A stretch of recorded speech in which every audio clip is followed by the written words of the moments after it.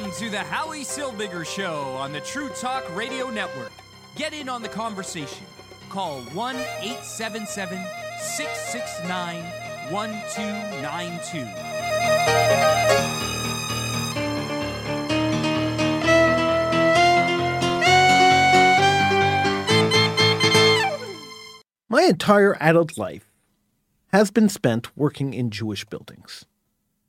Ever since I was a kid, I've always worked for the Jewish community, doing one thing or another. I've been doing this show, a Jewish radio show, for the last 18 years, more than 18 years. I've been doing the show for 30 years. 18 years on Radio Shalom, 7, 8 years right here, college radio. We've done the show everywhere. And in all that time, I've been happy to do this show. I've been happy to be here. I've been happy to talk about the issues that I think are important to talk about, that I think the Jewish community doesn't talk enough about, that I think that we should continue talking about. And that's why I do the show. I do the show because I feel that there are issues that we must talk about that don't get talked about enough. And I'm happy to do it. I'm happy to stand here and sit here and talk about these issues. This makes me happy. Because I think that the more we discuss it, the more we talk about stuff, the better it is for everybody.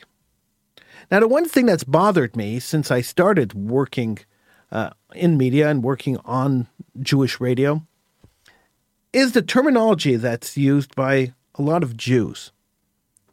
So what do I mean by that? So when Jews use the term Palestinian, when they talk about the Israel-Arab war, what they're basically doing is conceding the fact that there are people who are called Palestinians who are legitimately the rightful owners of some land in that area. Nothing could be farther from the truth. This is not the truth. This is a mythology that was created in 1964 by an Egyptian named Yasser Arafat, who founded an organization with the backing of the Arab League called the Palestinian Liberation Organization. Now, the idea behind the PLO, the Palestinian Liberation Organization, was quite simple. It was created solely to destroy Israel from the inside out. You see, the Arabs had tried to destroy Israel from the outside in. They attacked Israel in 1948. They had attacked Israel in 1952. They had lost both of those wars. In 1956, they tried again. They lost again. So in 1964, they decided to take a different tactic. Let's set up an organization that will claim to be the indigenous people of the land. We will set them up with a lot of money and a charismatic leader who will have the funding to do what he wants to do, however he wants to handle this. But there are two things that he will do. His goal will be, number one, the destruction of the state of Israel and the annihilation of the people living there. That is right, the annihilation of the people living there, not the relocation, not the expulsion and sent somewhere else, the murder of the people living there. Now, how do we know that the murder is what they want? Because they've never been shy in saying it. We just have been shy in listening and understanding what they're saying, but they have never been shy in saying it.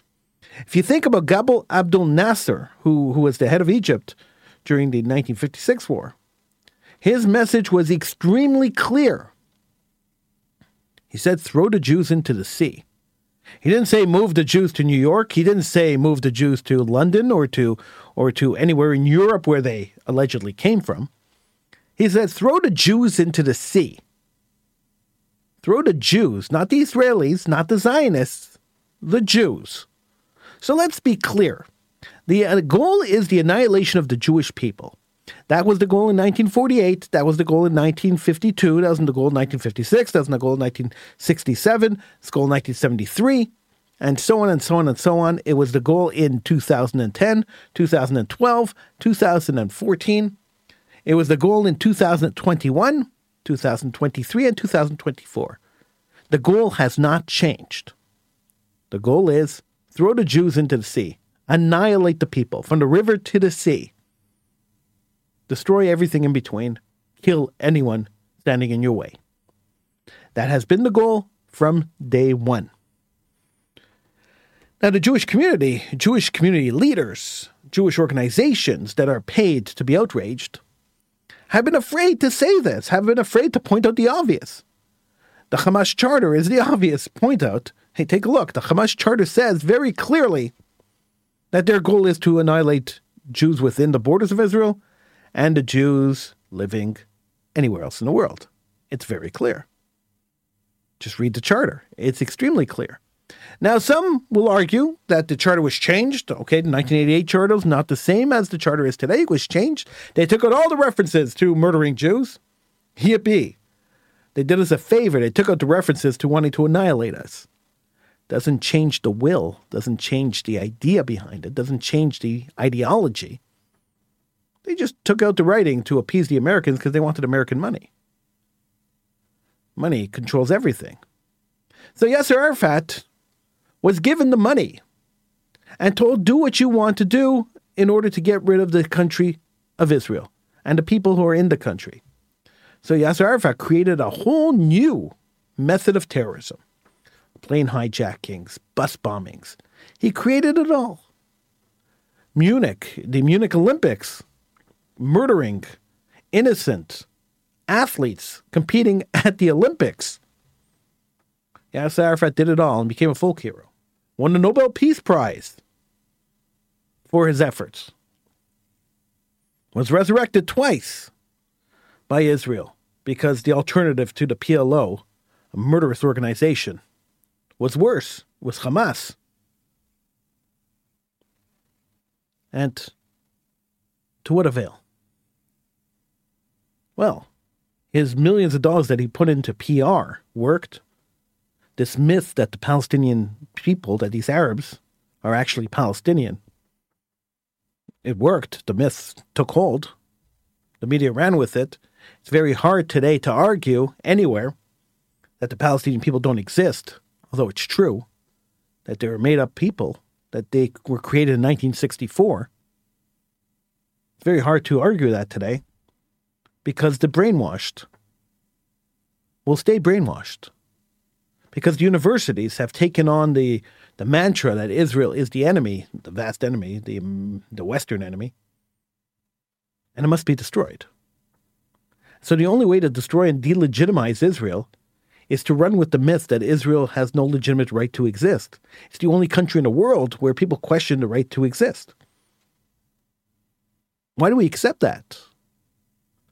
In my entire career advocating for Israel, in my entire career working on radio, having countless debates with people who hate Israel and hate Jews, there has been one non-starter. So if you come onto my show or you meet me in the street and you want to have a debate with me, I'll be more than happy to discuss it with you. I'll be more than happy to have a debate with you. I'll be more than happy to stand in front of a crowd of 1,000 people, 10,000 people, and debate you. It's not a problem. But there's a couple of things, a couple of rules that we have to start with. Rule number one is that we live in reality. So if we're starting with the lie that Israel does not have the legitimate right to exist, and you're expecting me to defend Israel's right to exist, then we're not having this discussion because it's a waste of time. It's not a legitimate argument, so I'm not going to waste my time trying to debunk an argument that's not legitimate. If you want to talk about international law, take a look at the San Marino Conference of the League of Nations. You want to talk about international law, take a look at the UN resolution in 1948, which established the state of Israel. That's international law. So that whole argument that Israel has no right to exist, that they're not the legitimate country, it gets thrown out the window. Second thing that I'm not going to argue, and there's no point in arguing it because it's the most ludicrous thing ever, is that Israel's an apartheid state. If you are calling Israel an apartheid state, if you believe that Israel is an apartheid state, then you have no idea what apartheid was. Then pick up a history book. Read a book. Don't rely on memes to understand history. Pick up a book and read. Speak to people who lived through apartheid, and you'll understand that apartheid is not what Israel is doing. So that argument I'm just not going to waste my time arguing these points that are dumb. And that's where we've come to. There used to be a time where arguing politics was an intelligent thing, and that the people who were arguing were intelligent people who had intelligent arguments. Fine, you want to argue Israeli policy? We could argue Israeli policy from today till the cows come home. And we could do that very respectfully, and we could do that very legitimately, and we could have a great conversation talking about policy. So the Israeli policy of house arrests, fine, we could discuss that. The Israeli policy of checkpoints, we could discuss that too. The Israeli policy of building a border wall, we could check that too.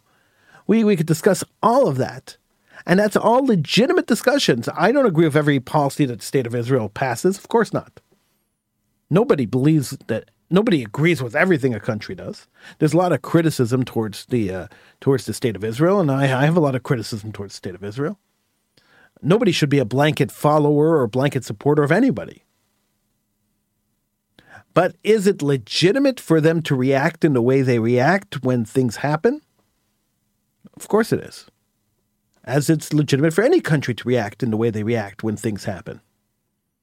I always think that people live in a bubble and have blinders on when it comes to Jews in the state of Israel. A couple of years ago, a bus bombing happened in Jerusalem. And 150 people were killed because the bus blew up and killed a bunch of people on the street and killed everyone on the bus. And it was around 100, I think it was 150 or 100 people were killed and 50 were injured. It was a large number of people who were injured and killed. And I was invited to speak on a radio show, not my radio show, but another radio show. I was invited as a guest onto a show. And there was another Jewish anti-Israel speaker. And this is beyond my comprehension how any Jew could support the enemy, but fine, no problem. A Jewish anti-Israel speaker was on the show, and he sat down and he said to me, this is a legitimate response to an oppression. So the people who blew up the bus are legitimately responding to a military oppression. And I calmly, quite calmly said, no, you're wrong. You're 100% wrong. This is not a legitimate response to anything. This is terrorism. A legitimate response to an oppression, a military oppression, is an attack on soldiers. An attack on soldiers is a total legitimate response to any oppression. If it's a military oppression, the soldiers are oppressing you. And if you attack the soldiers, that's an attack on the state. If you assassinate a politician, that's an attack on the country, on the state. If you attack civilians, then you are committing terrorism. That's a war crime. That's an attack on people who are defenseless. A soldier's job is to kill or be killed. Soldier goes into the position of being a soldier. Sometimes they're drafted, and in the case of Israel, they have no choice. But when they pick up the gun and put on the uniform, they know they're an open target and that they are there to either kill or be killed. That is the job of a soldier. And if they're attacked, they represent the country. So the attack on a soldier is the attack on a country. And I can live with an attack on a country. It's an act of war. And so when a country reacts to an attack of war and goes and retaliates in whatever way it retaliates to defend itself, I am totally in favor of that. Any country. So if Mexicans attacked Texas and America went in strong into Mexico to get rid of the terrorists that attacked Texas, I'm good with that. And if the American border guards are attacked and the Americans send in their troops to defend their borders, I'm good with that too. An attack on a soldier is an attack on a country. It's an act of war. And if you're going to commit an act of war, expect a retaliation of war. That's what happens. You can't attack soldiers and expect them to be docile and lie over and say, okay, you attacked us, attack us again. That's not the way soldiers work. It's not the way countries work. It's not the way war works. But apparently that's okay for every country in the world except for Israel. The double standard is astounding. So this bus bombing that I was talking about, the guy says this is a legitimate act of resistance. And I said, really? there were 5 children that were killed on that bus. How are those 5 children responsible for any oppression or anything? Why did they deserve to die? And the chilling answer I got, and it was really chilling, was that they will grow up to be soldiers. So they were legitimate targets. Which means, in essence, that all Jews living in Israel are legitimate targets because at one point or another they were either soldiers or they will be soldiers. Or their mothers are soldiers, so we have to kill the mothers in order so that they don't give birth to more soldiers. What a horrible way to look at a country. What a horrible way to look at a people. What a horrible way to look at humanity. Does that mean that everybody's a legitimate target? Because anybody could give birth to a tyrant who'll grow up to kill millions of people. Anybody could give birth to one of those. Anybody in the world could grow up or could become, in a very short period of time, a horrible person, a horrible mass murderer, a horrible tyrant, a horrible rapist, a horrible whatever. It's very possible. In that case, do we have the legitimate right to go and kill everybody in the world? I'm sure that anybody who's listening to the show will say, no, you're crazy. That is an absolutely absurd statement. And it is. But it's just as absurd as the statement that we killed these children. These children died because they'll grow up to be soldiers. They were legitimate targets. But these are the arguments that are being used. And in order to answer these arguments, we have to step back and we have to say, wait a second. There's certain terminology that we're not going to use or we're not going to accept. There are certain theories that we're not going to accept, and there are no starters, really. We have to say, listen, there is a baseline that we start with. The baseline that we start with in any debate about Israel is that Israel has a legitimate right to exist and a legitimate right to defend itself and defend its borders and defend its population. In fact, they have the responsibility to defend their borders and to defend their population. Now let's talk about everything else. So if we agree on that baseline, then we have discussion. If we don't agree on that baseline, then there's nothing to talk about. Because I'm not going to convince you. If you're convinced and you're brainwashed that Israel has no right to exist, I'm not going to be able to convince you that Israel has a right to exist. That argument is moot. There's no way to convince you. You've already made up your mind. Once you made up your mind, there's no way to convince you, and I'm not going to waste my time trying. Now, the old adage that you argue with the person, not for the person, but for everybody standing around and listening, is true. I mean, it's the essence of media, right? When you have two pundits sitting on a show fighting each other, it's not for these pundits. They're not going to change each other's minds, but it's for the audience listening who might get swayed by an argument here, an argument there. So you're trying to sway people to support your cause. So that is very true, and that factors in sometimes to having a debate or not having a debate on a certain topic. But at the end of the day, how many people are you really going to convince based on a 10-minute conversation, a 15-minute conversation? Sure, you'll get your people who say, I agree 100% with what he said. What he said was a great argument. And I'm going to use that my next argument. Well, next time I have an argument about this topic, that is the argument I'm going to use. And you'll have the group that'll say, wow, what an idiot. That was a horrible way to talk. And wow, I can't believe it. He crushed him. He killed him. He murdered him. He slaughtered him. There'll be 100 different ways of saying that who won and who lost on these arguments.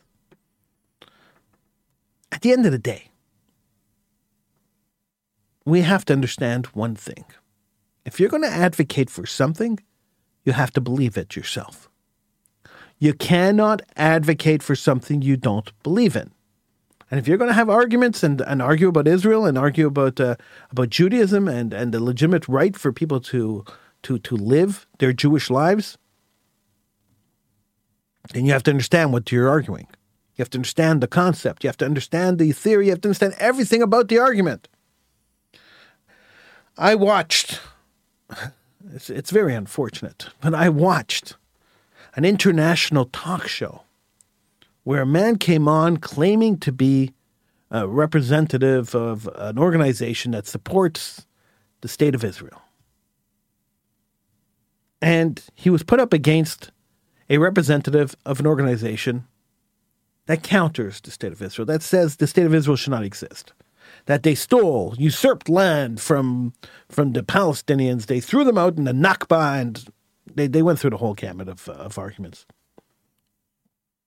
And I sat patiently. I watched a 45-minute argument between these two people. And when it ended, I almost agreed with the Arab guy. Because the Jewish guy was so ineffective in arguing the point that I was wondering why he would have agreed to go onto a show, a national show that's aired everywhere. Why would he agree to be there? He was killed. He was destroyed by the propaganda from the other side. Not because the propaganda was true or convincing. It wasn't either. He was killed in the argument because he didn't know how to answer. Because he didn't have the facts on hand. And so the entire thing just degraded into a huge, insult to arguments. They were just throwing insults at each other. That's really horrible. The second you start throwing insults in the middle of a debate, you've lost the debate. Debate's over, and then you're just insulting each other, and what's the point of anybody listening? Seems counterproductive if you ask me. I don't see the point in it. And so I wonder, and I wonder who appoints these people to speak on behalf of the Jewish people, to speak on behalf of the Israeli people. Who appoints them, and why? Why are they appointed? Then we have the outrage organizations, the organizations that get paid to be outraged. And those organizations bother me too. When you think about organizations like the ADL, the Anti-Defamation League, that their sole purpose of existence is to find Jew hatred and to argue against Jew hatred. That's the only reason they exist. They get millions of dollars to counter Jew hatred, it's called. They call it countering Jew hatred. And if you look at their output, you look at the reports that they send out and the comments they make, you have to wonder if there's a real need for these kind of organizations. Now there is a little bit. We need people to be screaming and yelling, even though it's not effective and they don't do much. But screaming and yelling is something that's needed. We need loud people. But in general, these organizations have to pay lip service to both ends of the stick because they get paid from both sides of the stick. So they speak out of both sides of their mouths, which bothers me a lot. So that's why I don't support any of these organizations. I think that it's time that everybody just spoke frankly. We shouldn't worry about insulting the other side. Who cares what the other side thinks of us? It brings us to the Hamas-Israel war right now. And this ridiculous notion that Israel is committing a genocide. This ridiculous notion that Israel's sole goal is to destroy all of Palestine, whatever that is. The sole goal of Israel here is to wipe out Hamas. What people don't talk about, which shocks me, because this should be the focus of every conversation from the beginning till the end. So when a Jew gets on to talk about this war, the only thing they should be talking about is October 7th. Now, I know a lot of people are saying October 7th, oh, he's talking too much about October 7th. They said about the Holocaust too. Jews talk too much about the Holocaust. I don't care if you're sick of hearing it. Stop killing Jews and we won't talk about the annihilation of Jews. Stop trying to annihilate the Jews. Stop trying to eliminate the Jews. Stop trying to liquidate the Jews. Stop trying to commit genocide against the Jews. Stop trying to burn the Jews. Stop trying to gas the Jews. And the Jews won't talk about it. If you're sick of me talking about you trying to kill me, well, maybe take a different tactic. Don't try to kill me anymore. I won't talk about it. If you don't try to kill me, I won't talk about it. I promise. It's a promise I can make and a promise I can keep. If you decide that you don't want to kill me, I will stop talking about you trying to kill me. But if you're going to enter my homes, you're going to enter my land, you're going to break into my homes, and you're going to murder my people, you're damn right I'm going to keep talking about it over and over and over and over and over again. And if you get tired of hearing me talk about it, you have two options. And I'll repeat it again, two options. Option number one, stop trying to kill my people. We won't talk about it. Option number two, the option number one. These are your two options. I like giving two options. It makes people feel like they have a choice. But if you're going to try to kill us, you're going to keep talking about killing us, and you're going to keep attempting to kill us, we're going to keep talking about it, and we're going to keep defending ourselves. The difference between Jews of today, of 2024, and Jews of 1940s is that today we have a strong army and we won't take it anymore. We've learned our lesson through history. Kids ask me in school all the time, why do we learn history? My answer is the same.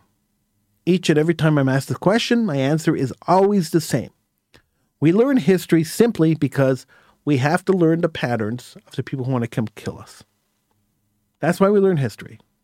Because if we recognize the patterns and we recognize what happened and how it led up to it, we could avoid it happening again. That is the purpose of learning history. Those who forget history are bound to repeat it. That's what George Santayana said right after the Holocaust. So we remember history. And we know how we were murdered. And we know how we were annihilated. And we know how we were shipped from country to country and expelled from our land 2-3 times. We understand the history. We understand the history that our temple was destroyed and the mosque was built there. We understand. We get it. We accept that we were victims. But we don't accept that we're going to be victimized again.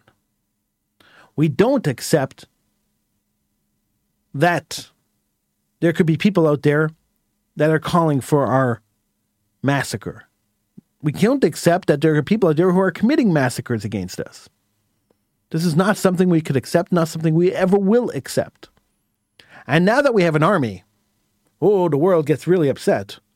Oh, look, the Jews aren't laying back and being killed. They're not walking like lambs to the slaughter anymore.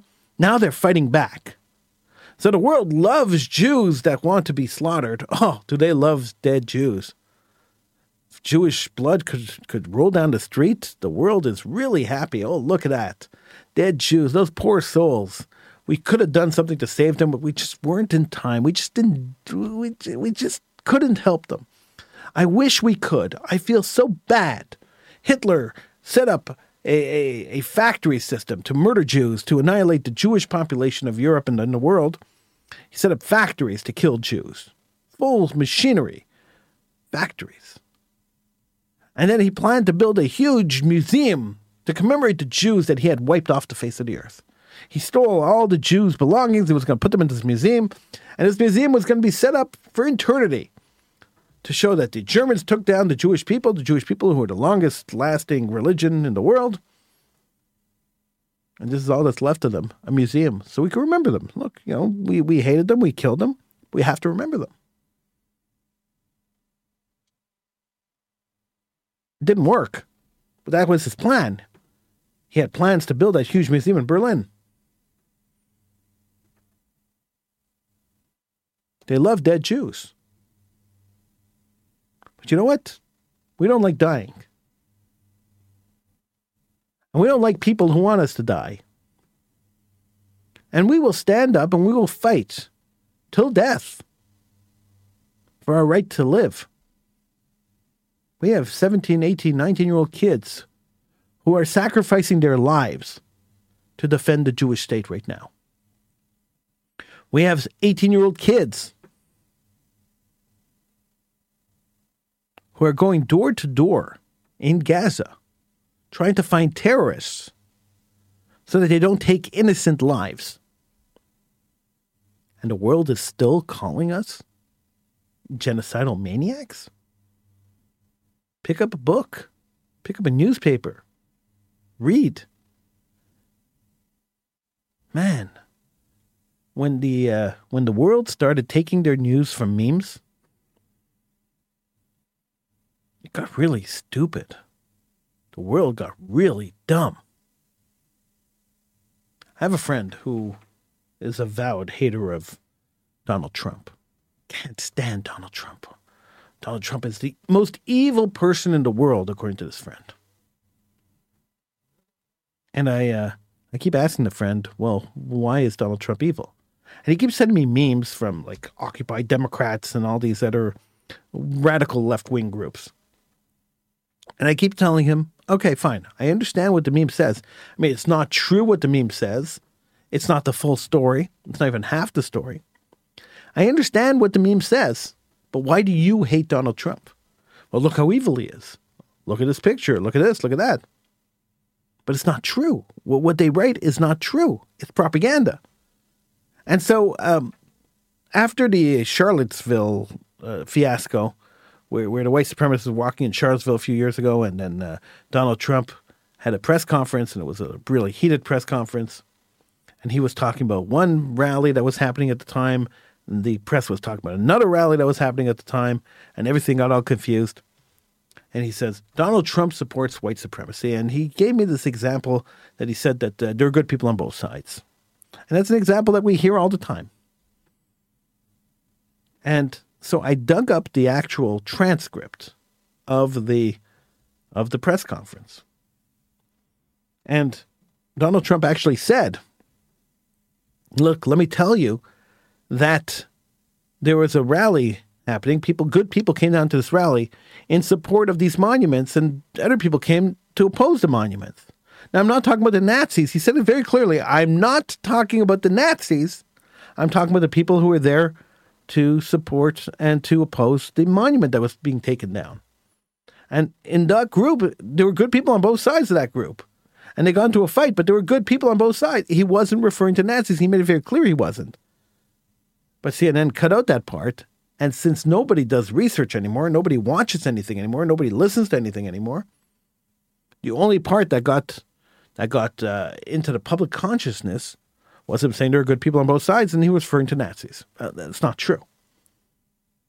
And this is why it's so important for everybody to not take anything at face value. Don't believe a word I say. I keep saying this on every show. Don't believe me. Please, don't believe a word I say. Research everything. Look at all sides of the issue.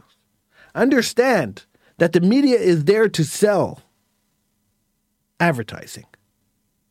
Their eyes, they want eyes on their media. And so they'll say anything and do anything in order to generate more and more eyes. More and more clicks, more and more views. So they'll lie to you. Think about clickbait websites. Now, we all know what clickbait websites are. Websites that promise you one thing and give you something else. So they'll give you some tantalizing story about something, and then you'll click on it, it'll be something totally else. That's what media is doing today. That's the only way media is making money. So when they tell you something, don't believe it. Look it up. Do the research yourself. Once you understand that the media is lying to you, once you understand that everything that they told you is only half truth, and it's only half truth based on what their publisher wants or based on what their audience wants to hear, then you will understand that the opinions that are expressed on these media things are all contrived. I worked for a newspaper who didn't let me print anything that was anti-Israel. So when I wrote a story covering a pro-Israel and anti-Israel rally, they cut out all the anti-Israel stuff. That's fine. I mean, they had the right to do that. I quit the newspaper. Because if you can't be objective and write a story which covers both sides of an issue, then why bother working for the paper altogether? It really doesn't make any sense. Then I worked for a radio station which had opposing viewpoints. So they had two hosts in the studio who had opposing viewpoints on any topic. The only problem was that they had an editorial meeting just before the shows where the hosts were assigned their opposing viewpoints. So the host standing there and sitting in the studio and having an argument on the radio with 50,000, 60,000 people listening would be arguing a point that the host probably didn't agree with. They were assigned that point by the program director. It's all contrived. It's all made up. It's all fake. And as long as you could accept the fact that the media is fake, it's all entertainment, and it's all created to keep you watching, once you could accept that, then you could understand that your viewpoint might be skewed. And that's what's happening with the war with Hamas. That's what's happening with the idea that Israel's an illegitimate state. And that's why people don't want to take seriously the chant from the river to the sea, which means and calls for the annihilation of the Jewish population. That's why people don't want to look at the Hamas charter and understand that Hamas's goal is the destruction of the Jewish state, the annihilation of the Jewish people around the world. And that Israel's war against Hamas is legitimate and should have happened years ago. But unfortunately, it took the death of 1,500 people, maybe 1,200 to 1,500 people, in order for Israel to take action, which is a failure of the Israeli government, because this should have been done a long, long time ago. And when the American government gets up and condemns the Israeli settlers, passes a executive order condemning Israeli settlers, and not condemning Hamas, who is still holding Jewish hostages, then we have to wonder, yet again, who our friends are. How safe are the Jews who are living under a government that condemns the Jews who are the victims? If you did that to a rape victim and said she deserved it because of the way she was dressed, you'd have every women's rights organization out there screaming at you, calling you a sexist. If you did that to a black guy who was killed, like George Floyd, said he deserved to die because he was a thug and a thief, they burned down buildings and they burned down entire cities. But you do that to a Jew, nothing happens. No complaints, no protests, nothing. Quiet, crickets. Because the Jewish organizations that should be organizing these protests, organizing the outrage, are afraid to. Because as we discussed before, they try to appease everyone and try to please everyone so that the millions of dollars keep running into their organizations. They actually took a stand on anything. They actually got onto the street and fought for anything. They might offend a certain segment of their population and lose money. Nobody wants to risk that. I know it's a sad commentary. It makes me sad and angry and upset to say this out loud. Unfortunately, we all know it's true. That's really the unfortunate part of the whole thing.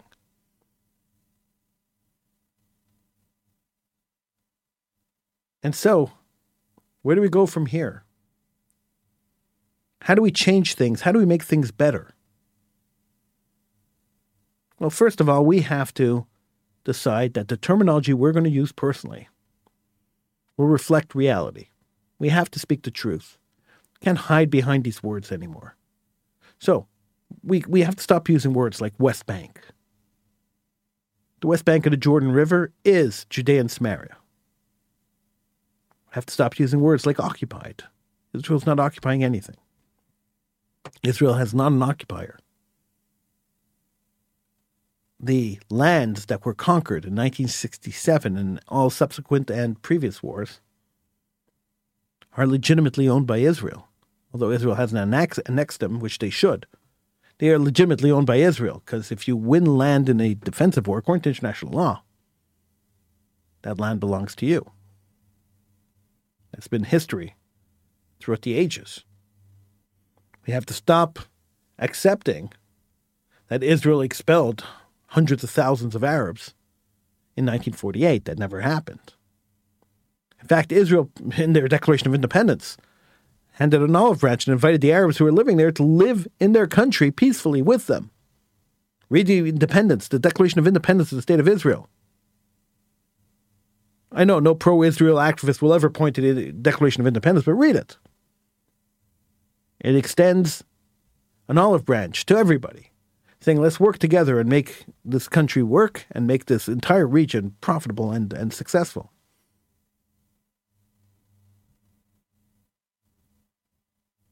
We have to stop using the terms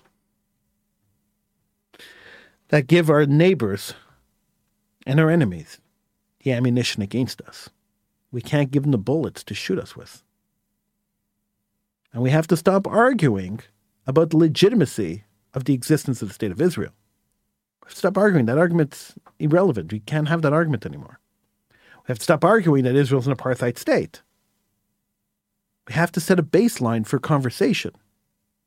There should be absolutely no reason and no way that any pro-Israel advocate should be having to sit there and waste time defending the legitimacy of the State of Israel. No. The conversation should start with, you want to talk about policy? We could talk about policy. You want to talk about a little bit of history? We could talk a little bit of history. But the two things that we have to agree on right away before we even start is that Israel has a legitimate right to exist and Israel is not an apartheid state. Because there's no evidence of apartheid in Israel and international law created Israel. That's it. There's no debate. I'm not debating these points. This is our starting point. And this is the position that every pro-Israel person should take, and the argument shouldn't even come up in conversation. It should be a given that Israel is not an apartheid state and that Israel has the right to exist. If that can't be a given, well, then you shouldn't be arguing with the people you're arguing with. Because then you're arguing with fools. And the only person who argues with fools are fools. I want to thank you for joining me. I will be back again very soon. And I appreciate you being here and tuning in. Have a great, whatever rest of the day it is. And I will see you next time.